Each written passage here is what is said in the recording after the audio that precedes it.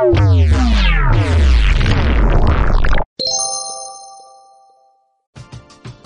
driven by the search for better. But when it comes to hiring, the best way to search for a candidate isn't to search at all.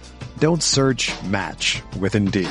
Indeed is your matching and hiring platform with over 350 million global monthly visitors, according to Indeed data, and a matching engine that helps you find quality candidates fast.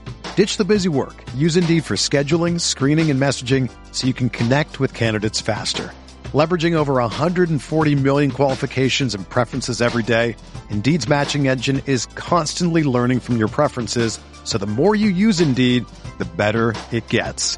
Join more than 3.5 million businesses worldwide that use Indeed to hire great talent fast. And listeners of this show will get a $75 sponsored job credit to get your jobs more visibility at Indeed.com/Blue Wire. Just go to Indeed.com/Blue Wire right now and support our show by saying that you heard about Indeed on this podcast. That's Indeed.com/Blue Wire. Terms and conditions apply. Need to hire? You need Indeed.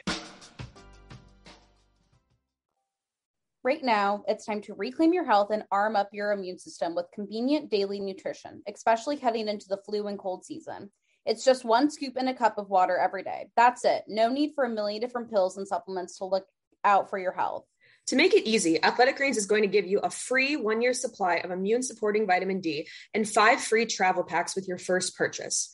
All you have to do is visit athleticgreens.com/CMOS. Again, that is athleticgreens.com/CMOS to take ownership over your health and pick up the ultimate daily nutritional insurance.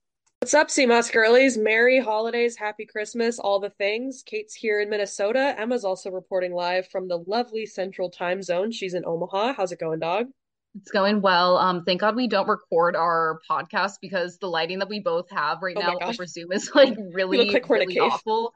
I'm once again in my dungeon. That is my bedroom in the basement, but I'm good. I've been home since last Sunday. I was like working this past week, and I don't know for any girlies that will be able to relate, but I still had to work like East Coast time, and it's just like very disorienting, like operating kind of in 2 time zones where it's like I have to like accommodate to the Eastern time zone, but then I'm still like an hour behind. So the days just feel like they've been dragging. I've been like waking up at like 4:40 to like work out because I'm crazy. And so I finally got to sleep in today, and as in sleeping in, I woke up at like 6:40, but that is a win for me. But yeah, no, it's been good. I'm just like happy that I finally like get a break from work and I can just like hang with the fam. Don't have to like entertain. I can like wear sweatpants and lay low and look like a bum. But how's it going over in good old Minnesota? Same over here. It's pretty chill, laying low. I got back like 2 days ago, so still adjusting to that. I have been really craving for the past week in New York City, just craving going on a walk in my pajamas with my noise canceling headphones. And I'm going to do that later this afternoon probably. But, you know, a big note in the pod that Emma and I were talking about before we started recording here is that climate change is here, and I don't know if we're ever going to get another white Christmas, and that's really sad because I think a lot of people, you know, climate change, it's nice to have warm weather, so I feel like a lot of people are not that concerned when it's hot because it's more pleasant than it being freezing.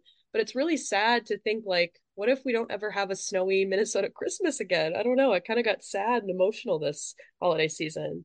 It definitely takes a lot of the magic out of Christmas, and or even just like the whole idea of getting snow days off or like putting on your snow boots. Like that was like so much of like what my brothers and I did growing up. But it's also just like so crazy too how, I mean, obviously climate change has been like going on for many years, but like last winter it was like the total opposite extreme where it was like -40. So it's like one of these things where it just like I feel like the weather now will just be in one of the two extremes. But yeah, I was on my walk this morning and it's like super crazy humid and I was like sweating on my walk, and I was like, part of me was like, this is kind of nice, but also part of me was like, this is like also very like unsettling. And yeah, just like kids are probably, you know, they watch Frosty the Snowman and are like, wait, what's snow? And it's like, yeah, you're not going to experience it. Yeah, they're going to be like all the California kids that go to NYU and then they're like shook with the snow. Then they have to learn how to layer and such. But yeah, you know, remember that one week in New York City when the sky was orange? Love that one. Totally forgot about that as I've been recapping and reflecting on what happened in the cursed year of 2023. But yeah, I'm back. I don't really have any major plans here. I am going to go on a Peanuts expedition. There's a bunch of Snoopy statues like scattered around Minneapolis because the founder of Peanuts is from Minnesota. And then my sister and I are going to go to a museum. We're actually doing something really cute and we're going to get dressed up. They have a children's theater in Minnesota that's like semi-professional, like theater kids, I want to say, that are like younger than high school. And they put on the Grinch every single Christmas. So my mom bought us tickets and it's like a little fancy, day. We'll go do that and get some dinner. So I'm gonna stunt on these hoes in the Midwest. I packed heels. I also have a wedding to go to, so I'll be 6'3" at this wedding. Hell Looking for yeah. my 6'5" husband in the Midwest. That's my new mission plan for my trip home. No, not seriously, but if it happens, it happens. I mean, we love a Midwest man sometimes, depending on Yeah. their political views. Yeah, kind of just doing the family stuff, all the holiday traditions that we have. We celebrate Christmas Eve with my mom's side, and then we'll do some fun Christmas things with my immediate family on Christmas Day. I fly out the 26th because that was the cheapest flight option. But it's like so interesting now coming back home. Like I think like when I was back in college and like so into like the health and wellness stuff, I still am, but like I'm not as like psychotic about it. Where it's like I remember I'd come back here and I'd be like, I have to go to like all the grocery stores to get like my Oh, sauerkraut and like my prebiotic yogurt and like all these other things. And now here I'm like, I'm just gonna like eat whatever the hell we have in the fridge. Like I yeah. barely packed any supplements. I'm like, I'll eat my two Brazil nuts and call it a day. So it's just interesting kind of reflecting on my relationship with health and wellness and like how much Yeah. more lax I am now. And like previously I would like freak out about like the holiday meals, but now I like look forward to it because it's like Yeah. nice being like taken care of and just like eating different foods. And yeah, it's just kind of interesting, reflecting as I've gotten older and have been coming back home, just like what that dynamic and experience has been like. And I'm sure a lot of other girlies can relate to that too. But yeah, it's just interesting witnessing my kind of my relationship with health and wellness sort of alter as I've gotten older. Yeah, I was gonna say the exact same for me. Kind of same notes where I'm definitely much more flexible. I have less food anxiety. I'm open to eating holiday meals and stuff. But I've realized that my mom is like the epitome of like girl dinners. Like our snack drawer is not even like an almond mom thing. It's not really like an ingredient household. It's just like stuff that you kind of have to just eat randomly. So I feel like, and we've just been talking about since my dad passed, all of us are kind of having girl dinners all the time because I cannot be like mentally like in the run to put on a meal. So we just do all these like mismatched like little snack plate things for all of our meals. But one thing that always happens to me when I'm back, and I'm very conscious and self-aware of this, so it doesn't lead me into some doom spiral, is I always get some weird body image issue when I'm back. I'm looking in these same mirrors that I had like panic attacks every single day when I was 17. Just thinking about what I used to think about myself when I kind of went into my kitchen, went into my bedroom, went into my parents' basement and lifted weights. Like my self-talk used to be so negative, and I used to just have like such a dimmer life. And I don't ever want to go back there, but I still think I like remember that a lot when I'm here because I'm in that exact same place. I don't know if that makes sense to people, but I can like see my 17-year-old self and I can see like what I used to do, or like let's say like I'm always saying about food earlier, like yesterday I ate like 3 Christmas cookies and I'm just imagining like what 17-year-old version of Kate would have said to herself when she made those choices. And I'm like so happy that I've grown beyond that. But I feel it's kind of weird being in a place where you remember yourself like not being well and healthy too. Yeah, I also think for me too, I realized like this is like probably one of the first few holidays where like I almost like didn't even glamorize the food or like gave the food some sort of like Yeah. control over me. Like I remember like over the holidays, like back in college or maybe like my senior year of high school, and like trigger warning to anyone who's listening to maybe still struggling, but like I would like, purposely like maybe not eat as much a few days knowing that I would like have like a quote unquote indulgent meal for Christmas. But it's like so nice just like being like so like natural in the moment with like the food and the holidays where it's Yeah. like, oh yeah, I'm gonna eat part of the charcuterie board because I am hungry and like I want to like experience this jam, or like I want to like try this toffee that our neighbors made. So yeah, I think that's just part of growing up and becoming more comfortable with who you are and confident in your body. But um yeah, I just definitely wish everyone the best with holidays because I know it can still be very troubling for some, whether you're struggling or just like, for family dynamics. I know the holidays can be definitely a challenging time. And so if it is, we're here for you, and we definitely hope that you guys are able to make the most of it and find some joy. Yeah, I'm kind of in there where I wasn't really excited to come home for the holidays, to be honest. Like, I don't really want to do traditions. I don't really want to think about, the way that holidays used to be. This is my first holiday without my dad, for context. Um, but I've been trying to find small moments, and I think also if you are kind of going through it for some reason, like allowing yourself to be sad is very normal. I think when you try to suppress it and just be like, well, I have to feel like I put on a happy face because it's Christmas or whatever holiday you celebrate. Like, that's not going to really help you grieving or going through whatever you're experiencing. So, yeah, don't be, I mean, you can be the Grinch if you want to. I feel like I was the Grinch for a little bit, like yesterday, but your family is not going to be expecting you to put on some performance. And yeah, just know we're thinking of you and hope you have a lovely holidays. Sorry we didn't pod last week, just chaos for the holidays. Yeah. And the Sea Moss Girlies, we need a little holiday refresh. But today's episode, we're excited. We got a lot of new subjects from you girlies. I'm super pumped to talk about nasal breathing, which is my newest obsession. But I will call Emma back and then we will get into the meat of the pod. We're driven by the search for better. But when it comes to hiring, the best way to search for a candidate isn't to search at all. Don't search, match with Indeed. Indeed is your matching and hiring platform with over 350 million global monthly visitors, according to Indeed data, and a matching engine that helps you find quality candidates fast. Ditch the busy work. Use Indeed for scheduling, screening, and messaging so you can connect with candidates faster. Leveraging over 140 million qualifications and preferences every day, Indeed's matching engine is constantly learning from your preferences, so the more you use Indeed, the better it gets. Join more than 3.5 million businesses worldwide that use Indeed to hire great talent fast.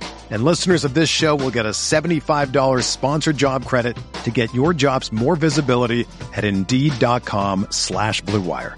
Just go to Indeed.com/Blue Wire right now and support our show by saying that you heard about Indeed on this podcast. That's Indeed.com/Blue Wire. Terms and conditions apply. Need to hire? You need Indeed. Our next partner is a product that Emma and I take every single day. I started taking Athletic Greens because I wanted to find a greens powder that actually blended together. The taste is hands down the best greens powder I've been able to find. It even has a mild tropical taste, and you're absorbing 75 high-quality vitamins, minerals, adaptogens, you name it. For me, I started taking Athletic Greens because I wanted a supplement that actually tastes great. I've always known that taking a greens powder is a great addition to one's wellness routine, but I could just never get past the unpleasant taste. This completely changed once I started taking Athletic Greens. It tastes so good that I actually look forward to drinking it every morning, something I never knew was possible. Plus, Athletic Greens contains dairy-free probiotics, and let me tell you, my digestion has never been better. Another thing that Emma and I love is that it's the one thing with the best things. Athletic Greens uses the best of best products based on the latest science with constant product iterations and third-party testing. It costs you less than $3 a day. You're investing in your health, and it's cheaper than your cold brew habit. Right now, it's time to reclaim your health and arm your immune system with convenient daily nutrition, especially heading into the flu and cold season. It's just one scoop in a cup of water every day. That's it. No need for a million different pills and supplements to look out for your health. To make it easy, Athletic Greens is going to give you a free 1-year supply of immune-supporting vitamin D and 5 free travel packs with your first purchase. All you have to do is go visit athleticgreens.com/CMOS. Again, that is athleticgreens.com/CMOS to take ownership over your health and pick up the ultimate daily nutritional insurance. Okay, Sea Moss Girlies, we're going to get into the main part of the episode. This is a very skin-heavy episode.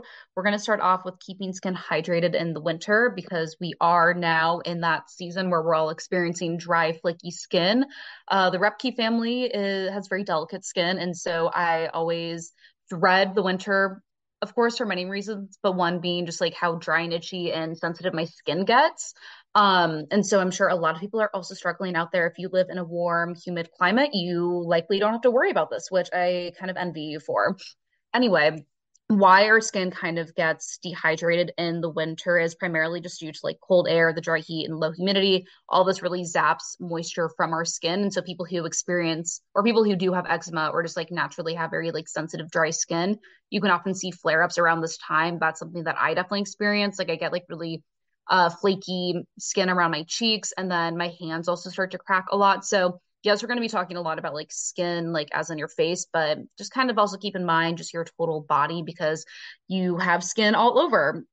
So kind of a few things that you can do to stay hydrated and to really like lock in all that moisture. There's a lot of things, but really the first thing that you should do in terms of like your face is just to immediately moisturize, since washing your skin does strip natural oils from your skin. And so a lot of people also may need like a thicker moisturizer in the winter. I use the same moisturizer year round. It's just the CeraVe one with the SPF, just because it's, killing two birds with one stone. I don't have to worry about also applying sunscreen, but I've been using the CeraVe hyaluronic acid. It's almost like a lotion substance, and I pump that onto my skin after washing my face just to really add in some extra moisture there. And I know some people kind of switch up their skincare routines. I'm pretty simple when it comes to the products that I use, so I don't have too many recommendations for you all.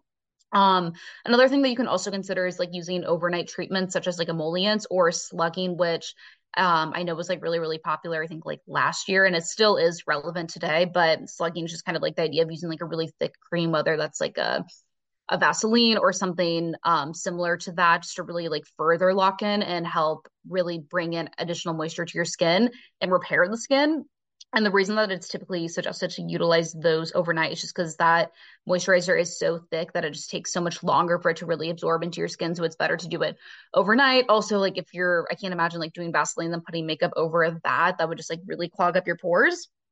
Um, if you have additional, income, or you're able to like spend additional money on other products, you can maybe even consider getting like a humidifier to add back moisture just into your environment.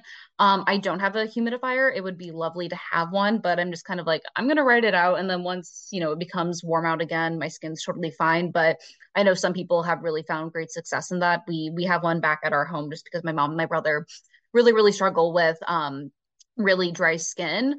Um, Another will just be avoiding hot showers, which I know in the winter time, the last thing you want to do is like take a cold, lukewarm shower.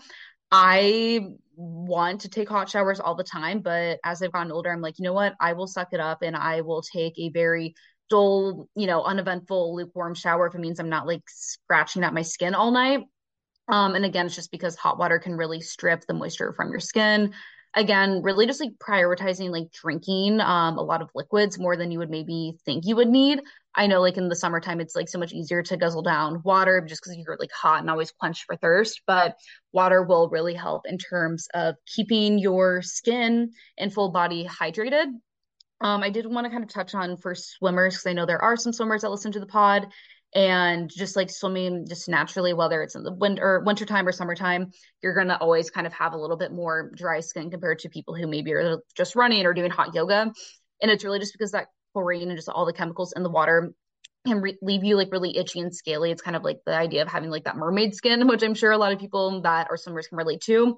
And chlorine is also known for like contact dermatitis. So basically what that means is like you can develop some sort of reaction to the chemical once it touches your body. So a few things that I recommend for swimmers, and I'm sure if you are a swimmer, you're already doing these things, but showering and moisturizing immediately after swimming just to really rinse off that chlorine off your like hair and skin, and then using like a nice thick moisturizer as well. There's certain like ointments that you can also apply on before getting into the pool to help prevent like that itchy and dry feeling afterwards. Just make sure you're buying something that's like actually intended for that purpose, just because some moisturizers or ointments can maybe have like negative reactions to the chemicals in the pool. Um, Another thing too is just going to be making sure that you're really drying off with like a towel and not necessarily like rubbing your skin, but kind of patting it dry.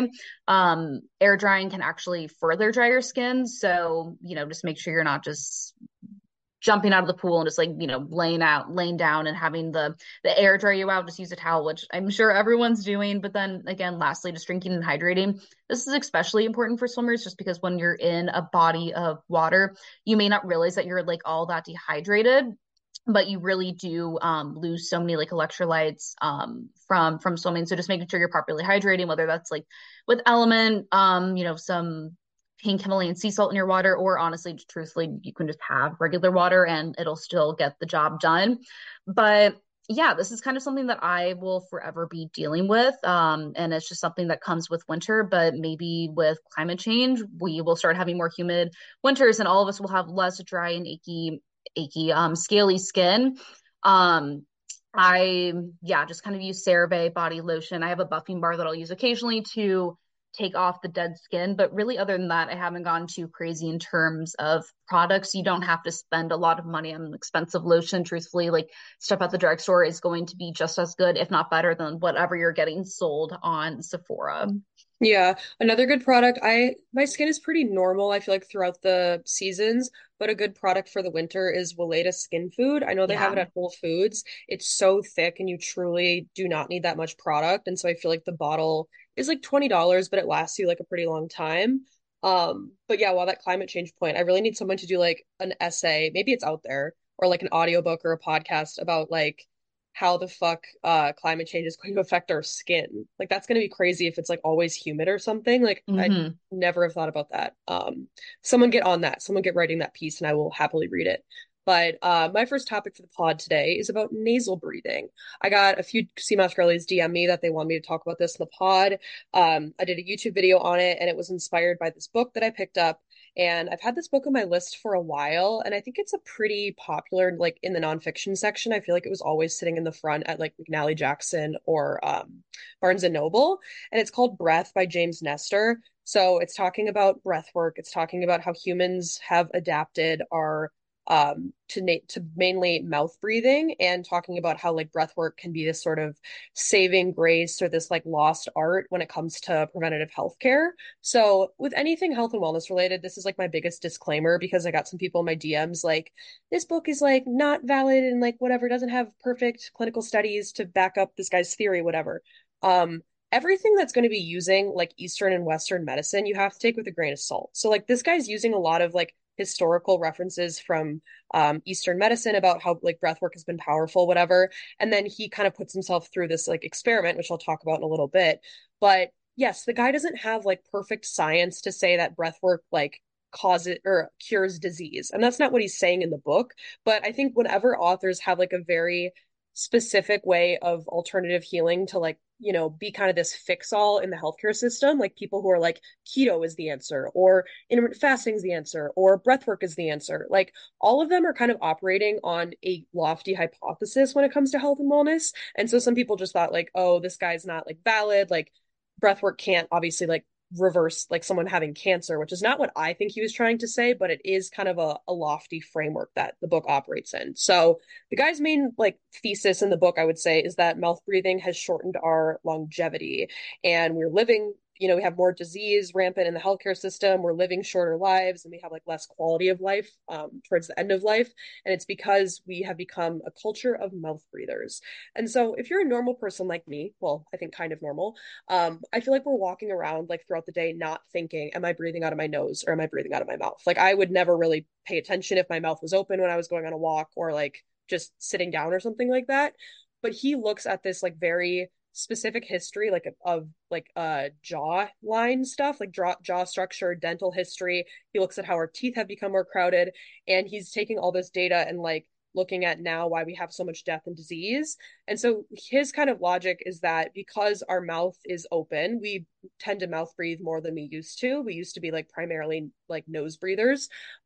This has led to so many like negative health consequences because it requires so much more energy for you to be constantly mouth breathing, that it not only hurts things like obvious like your aerobic fitness, so someone like an endurance athlete like a runner, you don't want to be mouth breathing all the time because you're going to get a lot tired more quickly, just how like you're using oxygen with your mouth versus your nose. And then also your cardiovascular health, so this relates to like the disease aspect of like heart disease and other things that come up later in life. His kind of idea, that's like once again a loose idea, is that since we've become so dependent on mouth breathing, a lot of our biomarkers are getting worse. And so to like prove this thesis in the book, he and a few other people go through this experiment where the first 2 weeks they plug their nose in some way, so they are forcing themselves to be mouth breathers for 2 weeks straight. And then at that point they go into this lab and then they do the opposite, so then they're nasal breathers for 2 weeks. I'm trying to remember how they did it with, I think it was just conscious. Like if they're eating a meal, like you obviously have to have your mouth open, but just making sure you're not breathing out of your mouth a lot. And so they measured, of course, all these different biomarkers on this guy, like before, when they were doing the mouth breathing, when they were doing the nasal breathing.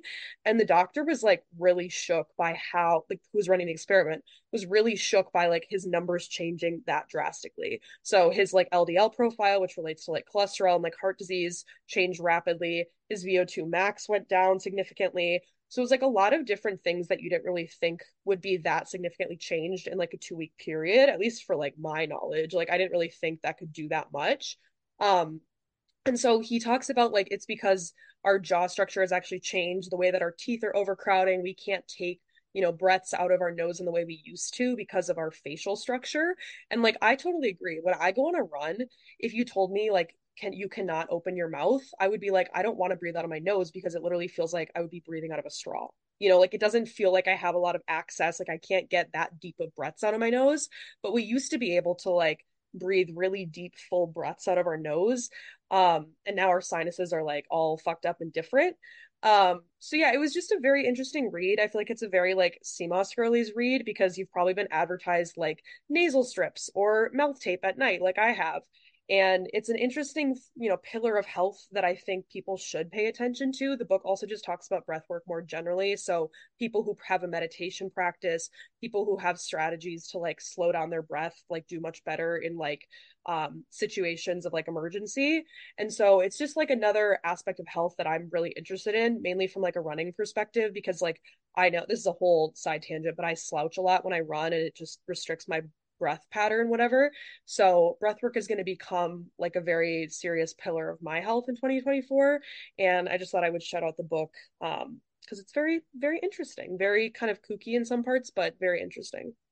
Now I'm just going to be questioning whether I am a nasal breather or a mouth breather. There's actually someone on my swim team that uses the mouth strips because he's someone who snores, and he says that the mouth strips help him with like not snoring. So I don't know if any CMOS releases do snore, but if you have someone in your life, maybe your significant other does, maybe get them some mouth tape for their stocking or Christmas present. Yeah. Well, I actually, feel like it's one thing I forgot to say about that, which is a big point in the book, he talks a lot about sleep apnea and how sleep mhm. apnea leads to things like cancer and heart disease and stuff. And so that's kind of, I think, a huge like theme in the book, talking about like people who snore, like you should probably be more concerned than you are about that because it can like lead to scary things down the road.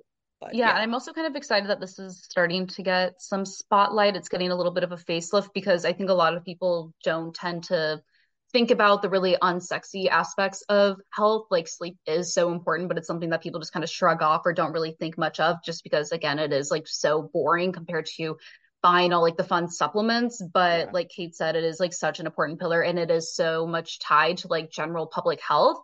So I definitely anticipate this to almost like continue to be a trend into 2024. Maybe we'll like read off one of the trend predictions for next podcast. I know those are starting Yeah. to come out and see if we agree with them or not. Um, the next topic is going to be about tips for acne. We got a few questions on Instagram on the meme page for this.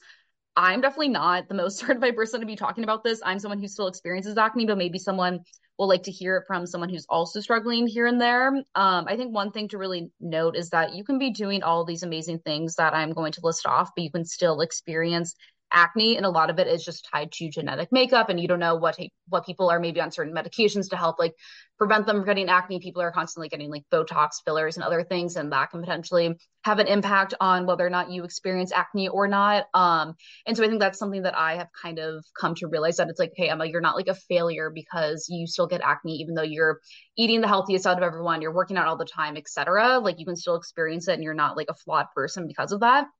Um, I think one thing with acne and just experiencing anything skin related is just it's so hard to really know what the root cause of it is. And it's like so easy to spiral and ask yourself, like, is it due to diet? Is it because of sleep, stress, alcohol, etc.? There's something called like the face map, and I have found this to be really helpful in understanding what may be linked to my acne. And this is like typically utilized a lot like in Eastern practices, but it essentially what it is, it'll just like tell you whether you're getting acne like on your cheeks, your jawline, your forehead. It will kind of explain like these might be a few reasons why. So, for example, if you're getting acne on your chin or along your jawline, that it will largely be tied to like your hormones or diet. If it's around your forehead or nose, it can be tied to, again, like diet, stress, or just related to touching your skin with dirty hands. And then the hairline will usually be related to hair products or even just like sweat. If you're sweating a lot in the summertime and wearing a hat or like a headband. Um, Tips for kind of reducing acne or avoiding flare-ups. Again, a lot of it's going to be related to hygiene, and one thing might work for someone, other tips or protocols or products might work better for others. So I think like general rule of thumb is just like not touching your face. This is something that we all probably do and don't even realize it. Washing your face daily, I think that's a given. Cleaning your pillowcases and swapping out your pillowcases at least like once a week. This is one area that I'm not the best at, I will fully admit. And also like makeup brushes. Again, I have not washed a makeup brush in years, so I'm maybe not the best person to be giving general advice. But I like to maybe think that like my skin has just become like immune to like how dirty my makeup brushes are, similarly to like, I don't have a dishwasher in my apartment. So like I'm convinced that like none of my plates or forks are actually clean, but I like to think that that has actually boosted my immune system. That's getting a little off topic, but also too, just like really making sure that you're like fully moisturizing, because if you do have oily skin, you might be like, oh, I don't want to like use a thick moisturizer or an oil just because that's going to make my skin even more oily.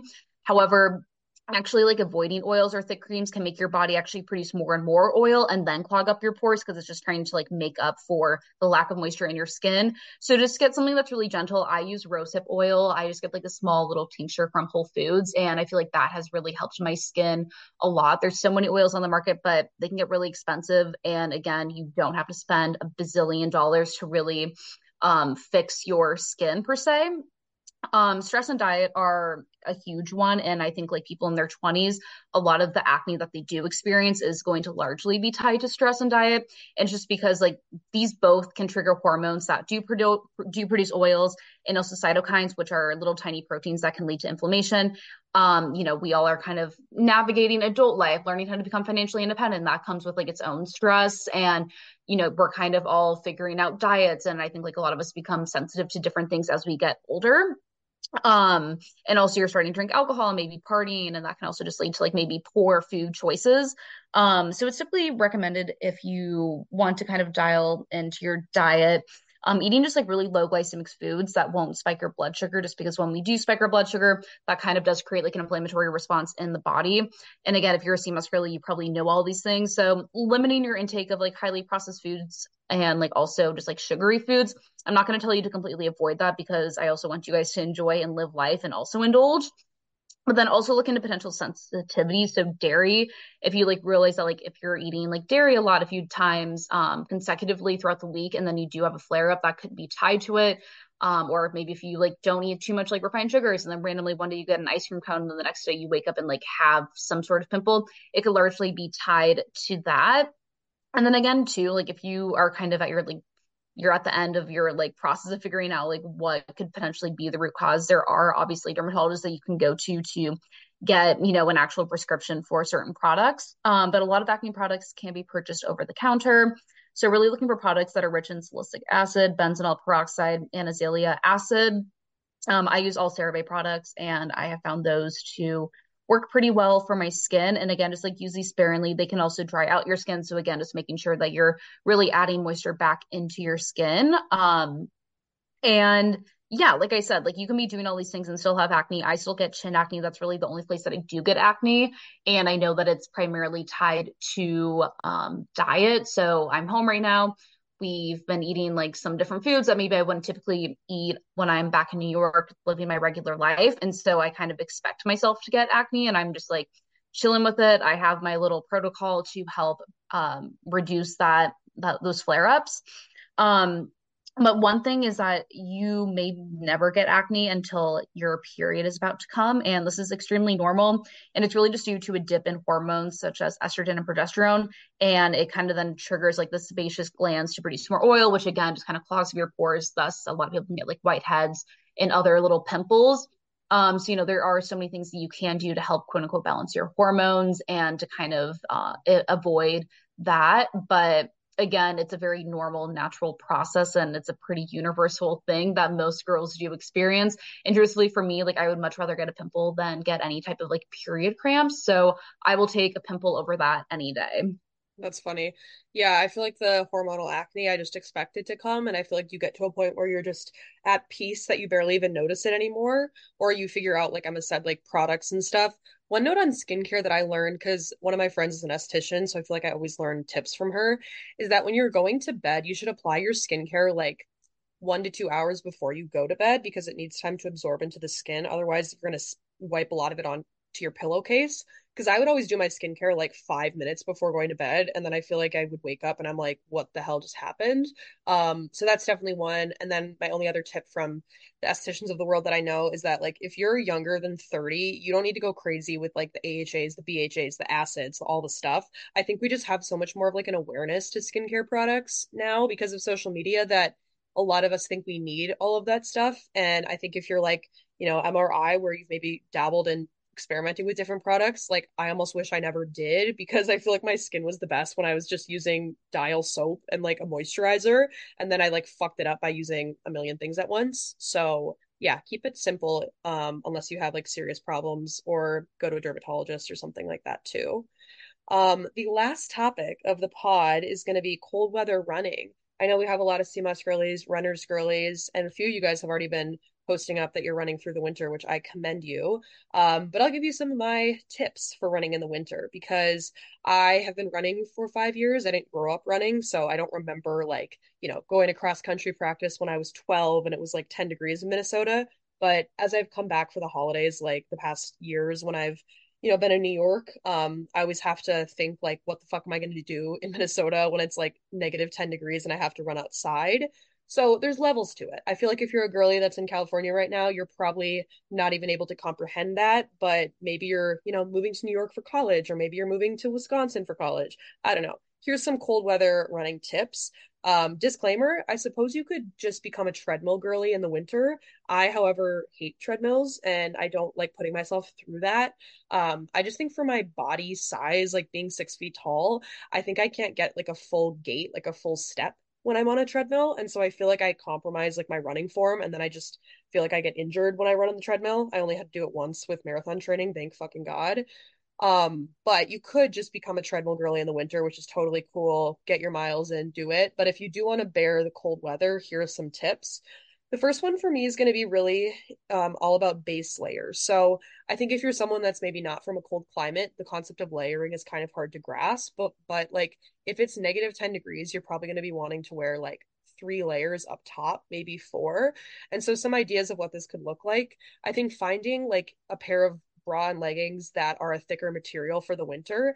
And you don't have to go like crazy mode and get like fleece lined shit for when you're running. Like that's going to be too hot once you actually start moving. But I know Outdoor Voices has like the Rec Tech material. I mean, I don't even know what Outdoor Voices has these days. It's like far and distant in my head. But they have some thicker material legging that I feel like I would only be able to wear in the winters on runs. If you wear that like in the summer or just like in a workout class, you would sweat your ass off. So I would put those aside for the winter, and those would be like my base layer.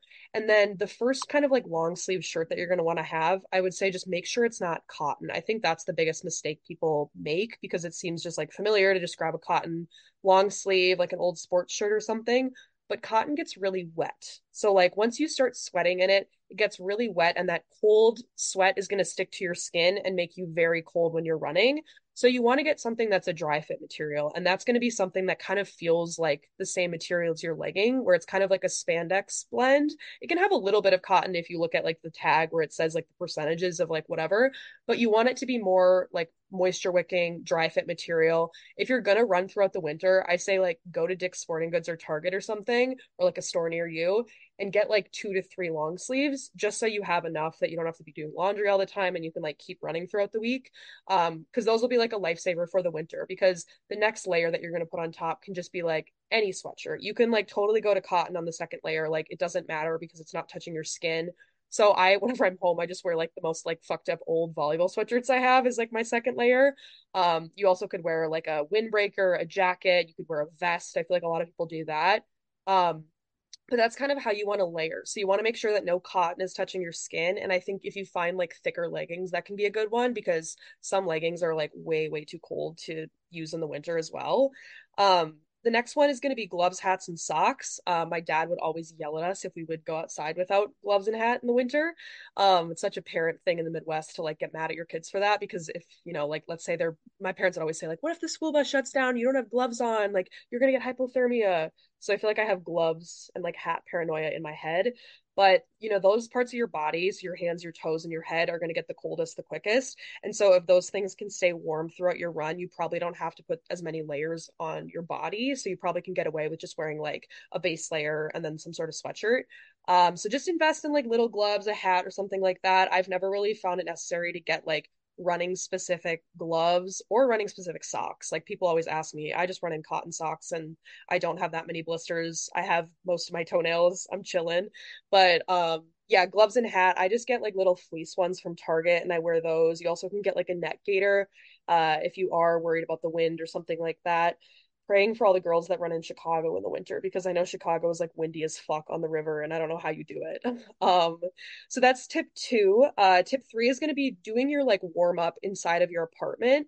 This is a sign if you don't have a warm up to start doing one as well. But just look up on YouTube like dynamic running warm up or track warm up or something like that and put all your layers on and do it inside of your house or your apartment, like entryway, because you're going to get warm. And then once you get outside, you're going to be fine to start running. I think the hardest part of running in the winter is getting started.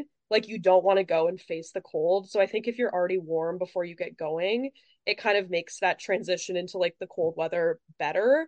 Because genuinely, I feel like once you're running in the winter, once you're like 10 minutes in, you're probably fine. But it's just like those first 10 minutes feel like really grueling. And you're like, what if I just turned around and went back into my apartment right now? So warm up inside your apartment, get a dynamic warm up routine that you like. And then people always say, like, you want to dress for 20 degrees warmer than it is, which kind of sounds crazy. So if it's 30 degrees, you want to dress for it being 50. And if it was 50 degrees, you probably wouldn't go like sicko mode and wear like 5 like sweatshirts. So take that with caution. It's because you're going to start sweating and warm up when you run. And I definitely think when I first would run in the winter, when I was at like much thinner, I would say, of a frame, like I got colder much more than I do now. Like I barely get cold in the winter, but it's also warmer. But what I was trying to say is like I would wear way too many layers when I first would run in the winter, and then like halfway through I'm like dripping sweat and I feel like I'm in a puddle and I'm gonna like pass out because I'm sweating so much. So you don't want to be over layered too. So I think that's like a hard thing that you kind of have to play around with winter running. Like how many layers do you actually need to like get out the door but then not sweat too much? And then the next tip, like I just kind of mentioned, like I can adapt. I am much more adapted to cold climate now. Like I ran in one layer in New York City when it was 25 and just like literally a sports bra and a long sleeve. And somehow I was fine. But I feel like if I did that like 3 years ago, I would have needed like 3 layers because I just wasn't used to like putting myself out in the cold like that.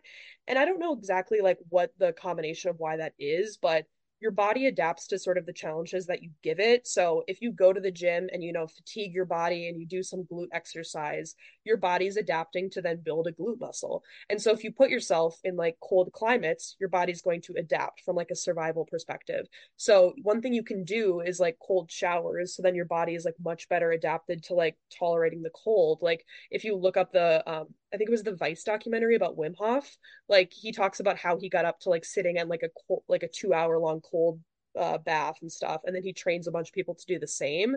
So it's something that you can train your body to do. So I feel like if you're a CMOS girly that's like, I hate the cold, I'm always cold, like yes, I was there too, but I think you can make yourself have better winters once you like adapt to the cold better and then you layer better and you're more smart about it.